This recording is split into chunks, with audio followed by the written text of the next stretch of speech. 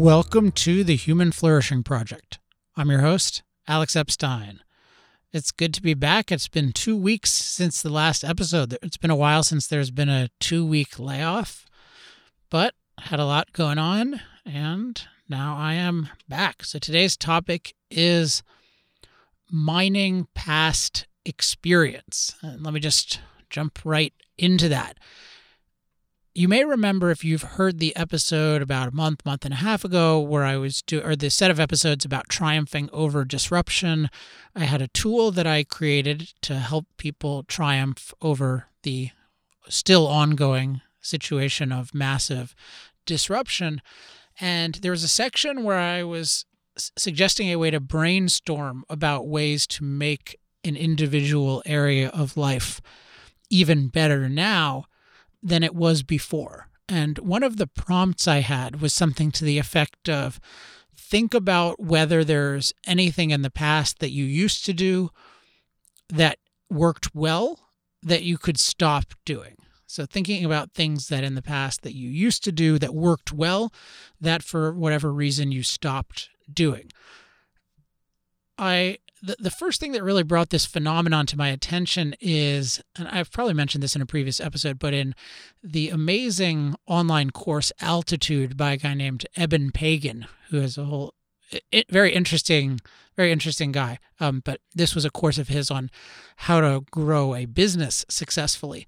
At the end of, I believe, the first lecture, he was being asked a question, or there was some interactive thing, and he just said a fairly offhand comment to the effect of, basically, a good formula for failure is to find what works and then stop doing it.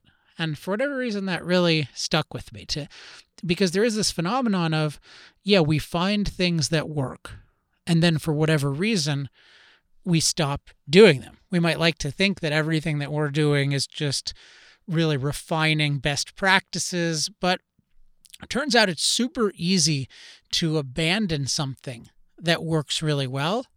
And related, it's very easy to adopt a set of things, even for a long time, that aren't working nearly as well as previous things did. And the theme of today's episode is we want to be on the premise of mining our past experience, particularly in thinking in any given area in terms of, okay, is there something that in this area that worked better, that really worked for me in the past? And worked usually means for some sustained amount of time. It got me the results I want, or at least better results. Is there something that used to work that I can try again, or that I can try a modified version of? And how does that compare to today? Now, we always, or often at least, want to be in the mode of experimenting. So this is not to say that we just stick with the best thing we've ever figured out, but it's good to have that as a baseline and think, okay, I want to evaluate what I'm doing right now against the best thing that I've had in the past, and that way I can easily look for something. I can either go back to what I had in the past, or I can look for something better, but have as a reference point what worked in the past. So I'll give you an example, which is the example that really has brought this to the fore for me in the past several weeks, and that is email. Now, email is something I've had a very challenging relationship with over the years, because, to resurrect a theme from maybe 3 weeks ago, I consider email a big potential escape. There's so many reasons why it can be an escape from doing more important things, because it's sometimes necessary, so there's always a reason to check it. It's got a lot of performance type feedback. If you run any kind of business, you'll hear about a sale through email. If you're in the world of media, you'll often hear about something good happening. If you're writing, these are all things I'm involved in. If you're writing, you'll hear about feedback. If you have a question for somebody, the answer will come through via email. So there's so many things that are stimulating about it, but it can really be an escape from focused work. And over the years, I've had challenges with it, and some of them have been the challenges of checking it too often. But I think the main challenge is just how to deal with it, and often blowing it off for extended periods of time. And maybe some of you listening to this have tried to email me and you've never heard back. And I'm not going to promise that in the future everyone's going to hear back, because that might not be the best thing. But for years, I haven't had a good system where I was really deciding one way or the other. So to give you an overview of my failed system, but it's going to be interesting because I'm going to tell you about a previous system that I had that was much more successful. The failed system I had, I thought of it as a briefing system. And it's interesting how these ideas come about, because often I think something that doesn't work comes about because it has some appeal to the idea of it, and then it can take a long time to see, the reality isn't matching up. So the idea I had, I thought of it as a briefing system. And maybe someone has a good way of dealing with this kind of thing, but you think about it like a president will have a daily briefing. And so he's just given things on paper and he just goes through them, and then he gives responses and gives assignments, and he's not probably going through 500 emails. One thing somebody's done is they've screened the different emails. So he's only getting a certain amount of them. And then in terms of what has to be done, he's kind of making judgment calls, but often it's, somebody else can handle this. And so what I tried to do is I tried to have briefings where I would have somebody process this for me, and then I would, go through, they would, there were different versions of this, but they would like paste my emails in a briefing, and then we'd go through them, and then, I'd get feedback, and then it would go to other people. And even as I say this, I think, that sounds like a pretty good idea. Maybe I should do that. But for various reasons, at least as executed, it didn't work all that well for me. And it didn't, I didn't get to the point where I was real consistently like going through it once a day and really being on top of things. I felt like I wasn't really on top of the email. I was never able to get another person to be on top of it in a way where I really felt plugged in. So I was either doing it or I wasn't doing it. And then there's this issue of, okay, are you really missing things? And things would inevitably get missed. And there's just no clarity about it. And then when I did check email, including check it as somewhat of an escape, then I would just be kind of doing, what everyone else is doing that I don't think works very well. And one sign of all of this is that I had two briefing. It ended up being I used briefing folders because the pasting them into a document was just too time consuming and wasn't working, at least how we were executing it. And those folders had a combined total of I had a sales briefing folder and then a daily briefing folder. And those two briefing folders had 4,000 emails in them. And that was even not including an optional folder, which I would never check. So it was this was just a lot. And lately I had to think about, okay, is there a way to simplify this? Do I really need somebody checking my email all the time? Because I've always had that as a thing that I needed somebody to do based on the system. And I thought, this isn't working very well. Okay, what's something that worked better? And I think what happened is I thought of this guy that I guess I know him in a sense. I've been on his podcast before, and I just haven't seen him in a couple of years. But it's a really interesting guy named Ari Meisel, ARI space MEISEL, I think, and he runs, I forget his company. It was called Less Doing, might be called getleverage.com. But if you look up Ari Meisel, you'll find stuff from him. And I remember he had a good email system, and I remember using it. So I just looked it up and I was reminded of it. And it's really simple, but it essentially is you only have two folders. I think maybe there's more, but it's barely more. You just have an inbox, and then you have an optional folder. So an optional folder might be if you're on newsletters and stuff, you get them routed to the optional folder. But basically, all you have is an inbox. So you don't have these other folders that you're organizing things into. And then there are only 3 things you can do with an email. So you can delete it, although that he'll say archive it. So it's not. So delete it means, okay, you're done with it. And then you can do it. So you can do it at the time that you're processing email, and that's usually for things I think he thinks of it as 5 minutes or less. Or you can delay it. but delay it means you have to find a way to get it out of your inbox, and then it will come back in the future. So one of the apps I think I learned about from him is called Boomerang, and you just use Boomerang, and so you just say, okay, I'm going to get back to this in a week, and maybe you give yourself a block of time for dealing with it.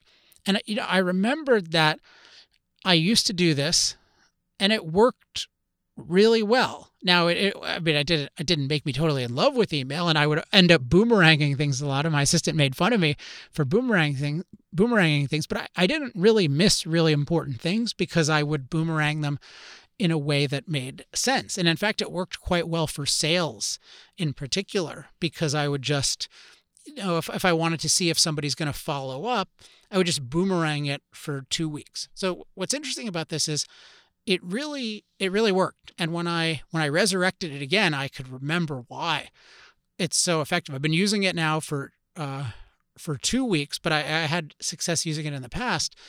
And it's just amazing how efficiently I can process things. And it really helps my thinking about the email, including what to not respond to and what to unsubscribe from, because I know that I actually have to grapple with it. Part of what's great about it is you actually have to grapple with your email communication, and that can mean making strategic decisions like, well, I can't respond to all of these different things, but then you can decide that and be guiltless about it. And it's made me just really be aware of how much time things take. So somebody sends me an interesting article. Okay, do I read that or not? Maybe I just scan it. Maybe I'm aware of it, but I'm aware, okay, yeah. I really have to make some commitment about what I'm doing with every single piece of input that I get. And so what I'm finding is, and another benefit for me is just because I'm doing it, there's no intermediary doing it, it's going to have the best judgment in terms of certain kinds of responses and things. And so there's like an incoming query comes into the company, and then I'm going to judge, okay, who's the best person to deal with that versus somebody else doing that. Now, it might be a situation where for some people, you absolutely need somebody processing that. It doesn't make sense for you to do it yourself. But in this case, there's not that much stuff coming in that it really makes sense to delegate it. And when I'm doing it, I really feel, okay, now I'm really, to make a sort of comparison, I feel like I'm plugged into the matrix. I can see what's going on, and I can do it quickly. And now I can do my email in maybe 15 minutes a day, 20 minutes a day. And so the way I do it is just do the old Tim Ferriss system from 4-Hour Workweek. I have no idea if he holds to this, but just check it about twice a day. So in the morning when I'm done with my main writing for the day, and then sometime in the late afternoon. And one of the great things for me about this is I still don't particularly relish going through the email. So twice a day is pretty much the perfect frequency where I'm confident, okay, I'm not missing anything. I'm not going to miss anything huge in this amount of time. But if I'm only doing it once a day, then I feel like, yeah, I might miss something big, but I don't feel compelled to do it 8 times a day, because who wants to go through email 8 times a day? I don't find it to be a particularly fun thing. One other element just specific to me is that it's for sales, it's another interesting kind of thing, because for sales, I had this system where I'd be in touch with people who were significant prospects, and then I would boomerang, and it would be a really good way of following up with the people where it really made sense to follow up. And what I noticed is in subsequent years, I would adopt much more sophisticated systems, like using the HubSpot system and updating the records. And these are things that really make sense in a larger organization for sure. You don't want to just have these things boomeranged, but the kinds of things I'm dealing with, I'm only dealing with some number of consulting projects a year. I mean, less than 10 probably in a given year, discrete projects. And then with speeches, maybe it's up to 50. And so maybe that means 200 interactions to get to the 50, but maybe a little more. But it's so much easier to just do it via the boomeranging, and maybe keep a spreadsheet or an Airtable if you've ever used that. That's a really good kind of database format.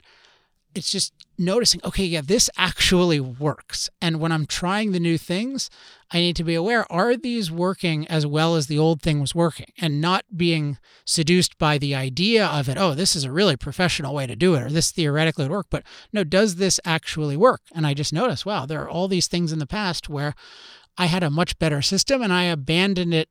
I abandoned it without recognizing how well it worked and without rigorously evaluating the new thing, which would often cost money, new money and new personnel to be involved, in addition to all the time. So the reason to go into that particular example, besides you may want to do Ari Meisel's email system, which if you just search Ari Meisel email, I'm sure his Medium article about this will come up pretty quickly. But just as an elaborate example of how valuable it can be to mine the past and how non-automatic it is, I think, to mine the past. Certainly for me, it's not automatic, and I imagine that other people have similar experiences. So what I'm now thinking about is, okay, what are other, in other areas of life, what can I learn from what worked in the past? And you can think of this in at least two categories. So one is what kinds of processes worked well in the past for a given goal. What kinds of processes worked, or a given area? You can think of it as, like, for email, like what worked well, or for sales, what worked well. But you can also think of it as, okay, what goals worked well, or what things to do, period. So there's the thing to do, and then there's the how to do it. And both of those we can learn from. So it might be, one thing, I've been watching this Last Dance documentary, or I don't know if it's officially a documentary, but on ESPN, and I'm really into it. And it reminds me of how much joy I got in the past from watching basketball. And I also watched a lot of baseball and a lot of football as a kid. And then I got really into martial arts, specifically Brazilian Jiu-Jitsu. But it's interesting. I enjoy watching basketball, at least a really good basketball game, generally more than I enjoy certainly the average mixed martial arts fight, and even the average jiu-jitsu fight. And that's just something where, I love watching tennis as well. So it's just, that's such an interesting thing to think, oh, well, it's not, I might like the idea of watching MMA or jiu-jitsu because I do jiu-jitsu, but I actually love watching these other things. And, in the past, I used to love playing tennis, or at least I love certain aspects of it, and maybe I'll try that again. But it's really looking at the past and mining it, and not having too much of a preconceived idea of what should work, but actually look at what does work and then draw conclusions from there. Another area, the one I'm actively most thinking about how to mine the past in is writing, because when I was in high school, I fell in love with writing, but I had a really diverse writing interests. I did a lot of kind of comic writing, and I liked writing little funny stories and funny ways of expressing things. And then just writing about any topic that was on my mind. And later on, I got more into, okay, I'm going to just write about politics. I'm just going to write about energy in particular. But I've thought lately, okay, well, maybe I'll just, for fun, I'll just try some other things, because if I'm inspired to write something, just play with it, because I used to get so much enjoyment even about different kinds of comedy writing in the past. And then, so there's different kinds of writing, but there's also different processes. One thing I've reflected on lately is that I had the benefit of being a very natural kind of writer, at least by the time I was 16, when I would just write things. I didn't have any process. I didn't know how to outline, but I would just have an idea and have some idea of the audience, and I could just write something and I have a sense of, oh, this is good. And I have internal standards for, okay, now it's good, or now it's not good, and I'll keep working on it. And later on, I learned all kinds of different writing processes, which have a lot of benefits. But I certainly didn't have the awareness back then to think about, okay, which part of this process is really working for me and which isn't. And I was way too, I think, prone to just, if I learned a new process from somebody, just saying, okay, I'm just going to follow their process. Absolutely. Now, I'm in favor of trying the process. Absolutely. As I've talked about in previous episodes, I want to try somebody's system literally, but then I have to evaluate how well does this work compared to what I've done, because it could be, well, what works best for me is different than what works best for somebody else. And so just one thing I remember is one of the ways I was taught process-wise is to not be too concerned about the quality of the rough draft. And I think I took that for a while, I took that to an extreme where I would just kind of blurt out, I would even think of it that way. I'd blurt out the rough draft. So I have an outline, I'd blurt it out, and then it was kind of a mess, but then I wanted to read it, then I could have an idea, okay, here's what works, here's what doesn't, and then I could edit it. And usually what happened is once I would start editing it, I would often edit it by hand, and then I would end up writing, but I would end up writing slowly, and then it would be good. And that's fine. That's a process, but maybe that wasn't the right process. Maybe the better process for me would be, no, okay, get it, outline it, but then, and there's even a question of how specifically to outline it. That's another thing I've been thinking about, because for some things I definitely need some outline, but maybe it's the outline gets refined. It starts out a little bit more vague, and then it gets refined as I edit. But maybe for some people that's a mess, so it's going to be very, very specific. But what I'm finding now is I tend to write much better when I'm not picking on every word, so I'm not picking on every sentence and just trying to revise it and get it perfect. But I do need to feel like I'm connected to the reader. So I do need to feel like each sentence is making sense. Like it's a real attempt at explanation on its own, and it's following something that has come before. And one area that's good practice for this is speaking on a show like this, because that's what I'm always doing. I'm always thinking about where are we? Where did we start? What's the goal? And where are we now? And just thinking about, okay, I really want to explain this to you, the listener, so that it's clarifying to you. So I don't just start blurting things out just to follow an outline, but nor do I have the option in speaking of retracting each sentence or rewording each sentence.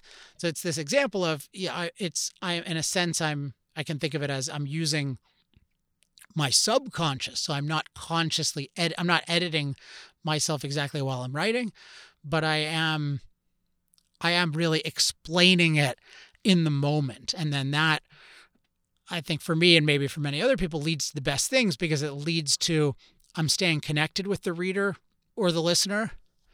I lost my train of thought, which is ironic because I was talking about being in the moment. Oh yeah, well, I'm staying connected.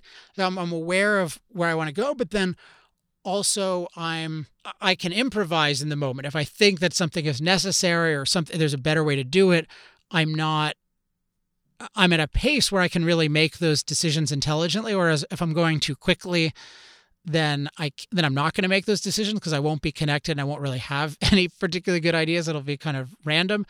And then also if the outline's overly regimented, then I can just kind of be following the outline too much, even when it doesn't make sense to the audience. So again, this is an example of how I'm thinking of it, but I like to go into in depth in these examples so that one gets the idea of, okay, this is what it means to do what I'm talking about. In this case, this is mining the past. So it's really thinking about what kind of writing did I do in the past that I really enjoyed, and what kinds of processes did I employ that maybe I could do more of now.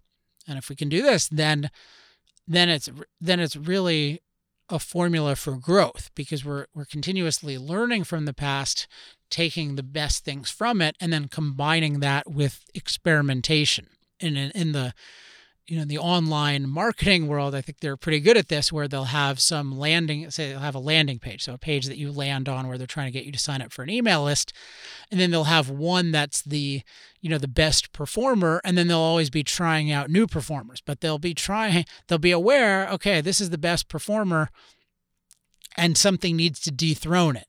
So we want to be experimental, but we don't want to forget about what really worked. So I ask you, listening to this, what in any given area of life, or in every area of life, what are things that you've done in the past that worked really well that maybe you stopped doing? And maybe how can you do them again? And what happens with that? So that is the idea for today. As always, if you have any questions, comments, love mail, or hate mail, you can email me at alex@alexepstein.com. You can be sure I will at least read it quickly now that I have this very good and simple email system that I copied from Ari Meisel. And if you want to join the discussion on Facebook, go to facebook.com/humanflourishingproject to get the updates on when this show is being posted and the weeks it's not being posted for that matter. You can go to humanflourishingproject.com. Let's see, is there anything else? Oh, well, if you want to support or promote the show, one of the best things you can do is share it with other people. So share this specific episode or one other specific episode with somebody else. You can also pay for the show if you want. And there's a PayPal page you can go to. It's paypal.me/humanflourishing. All right, that is it for this week. Hope you enjoyed this episode. I will be back in the next week or two.